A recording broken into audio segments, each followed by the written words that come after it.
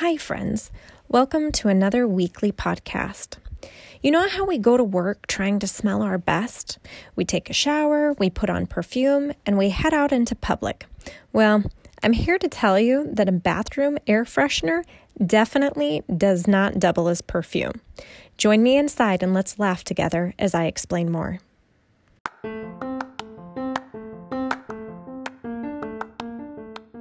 Hey, busy sister. I'm so excited that you've come to this podcast.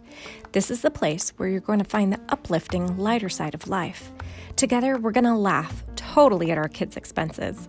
We're going to apply funny stories and life antidotes to biblical principles so we can take away the deeper lessons and implement those into our everyday lives.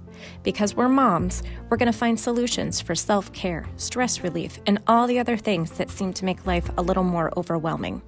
I believe there is a way for us to find more joy and simplify from the inside out using scripture and a biblical foundation as our platform.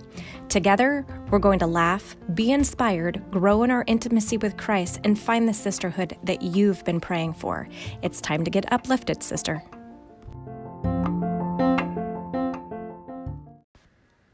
So it's finally happened. Jackson has finally learned how to use the bathroom and is out of diapers. Honestly, I had lost hope, but a miracle happened and here we are. But that independence is a double-edged sword. He insisted I go to the bathroom with him to help him. And I shut the door and I turn around and he's found the Febreze bathroom spray and is spraying it right at me. And this isn't the short puff a normal person would do. This is a full-on super soaker, keep the finger on the trigger style assault. I shut my eyes and I grab for the can, but the damage is done. I am a walking Febreze advertisement.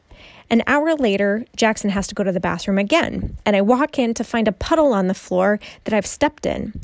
Is this pee? Is this water? What has saturated my socks? Jackson informs me that he found the spray again and this time sprayed it on the floor. I'm now a walking bathroom freshener bomb that starts to attract the attention of all those around me. It didn't smell bad per se, but when what you spray is designed to cover up the stink that happens in the bathroom, this isn't exactly the perfume you want to be wearing around others. And yes, I have since moved the Febreze. The bathroom spray, in a way, was my imposter perfume. Did it superficially improve smell? Sure. Did it reach the intended purpose? Absolutely not. This is the same war that wages on between Satan and Jesus. Look, for example, in Matthew chapter 4. Jesus had been fasting 40 days and 40 nights. As expected, he was hungry. So here comes Satan to bring the temptations. He taunts Jesus. Turn these stones into bread. Throw yourself down and let the angels rescue you. When these don't work, they go up on a hill. And he showed him all the kingdoms of the world in their glory. All these things I will give you if you fall down and worship me. Let's think about that for a minute. Jesus came to save the world. And here Satan is essentially saying, you can have it all if you just worship me. You don't have to go through the cross. Here is an alternative. The task before Jesus and the cross he was going to face was something anyone would want to avoid. Later, we see this when Jesus asks, Father, if you are willing, take this cup away from me. But Lord, your will be done. And here, Satan was saying, this is your out. You can have them all the kingdoms of the world, if you worship me. This was a cheap imposter of the master plan. Jesus may have gotten the kingdoms of the world, but he would have lost the battle for our souls. He would have to sacrifice the whole purpose of the plan, a chance for his children to have eternal life, if he took the imposter plan.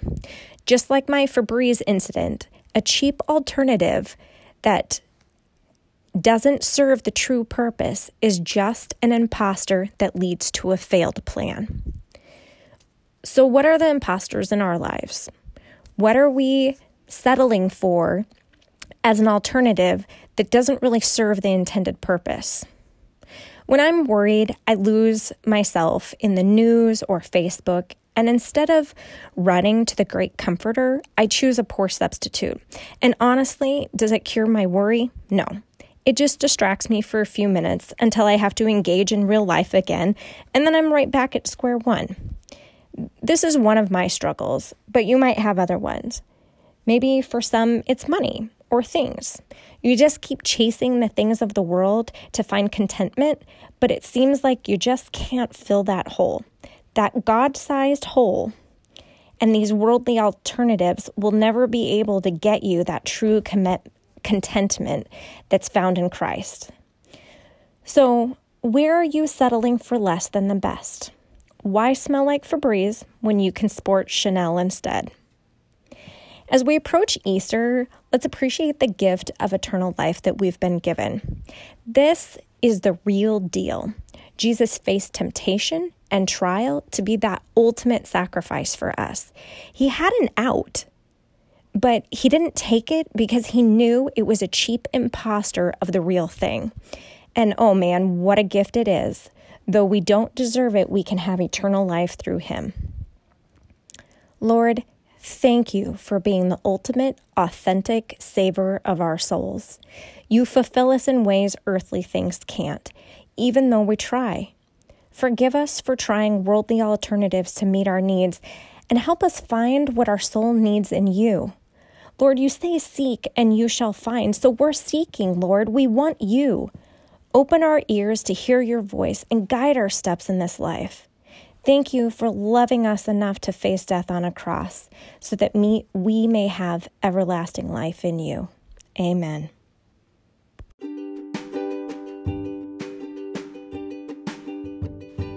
Wishing you joy, laughter, and an uplifted week, friends. Until next time.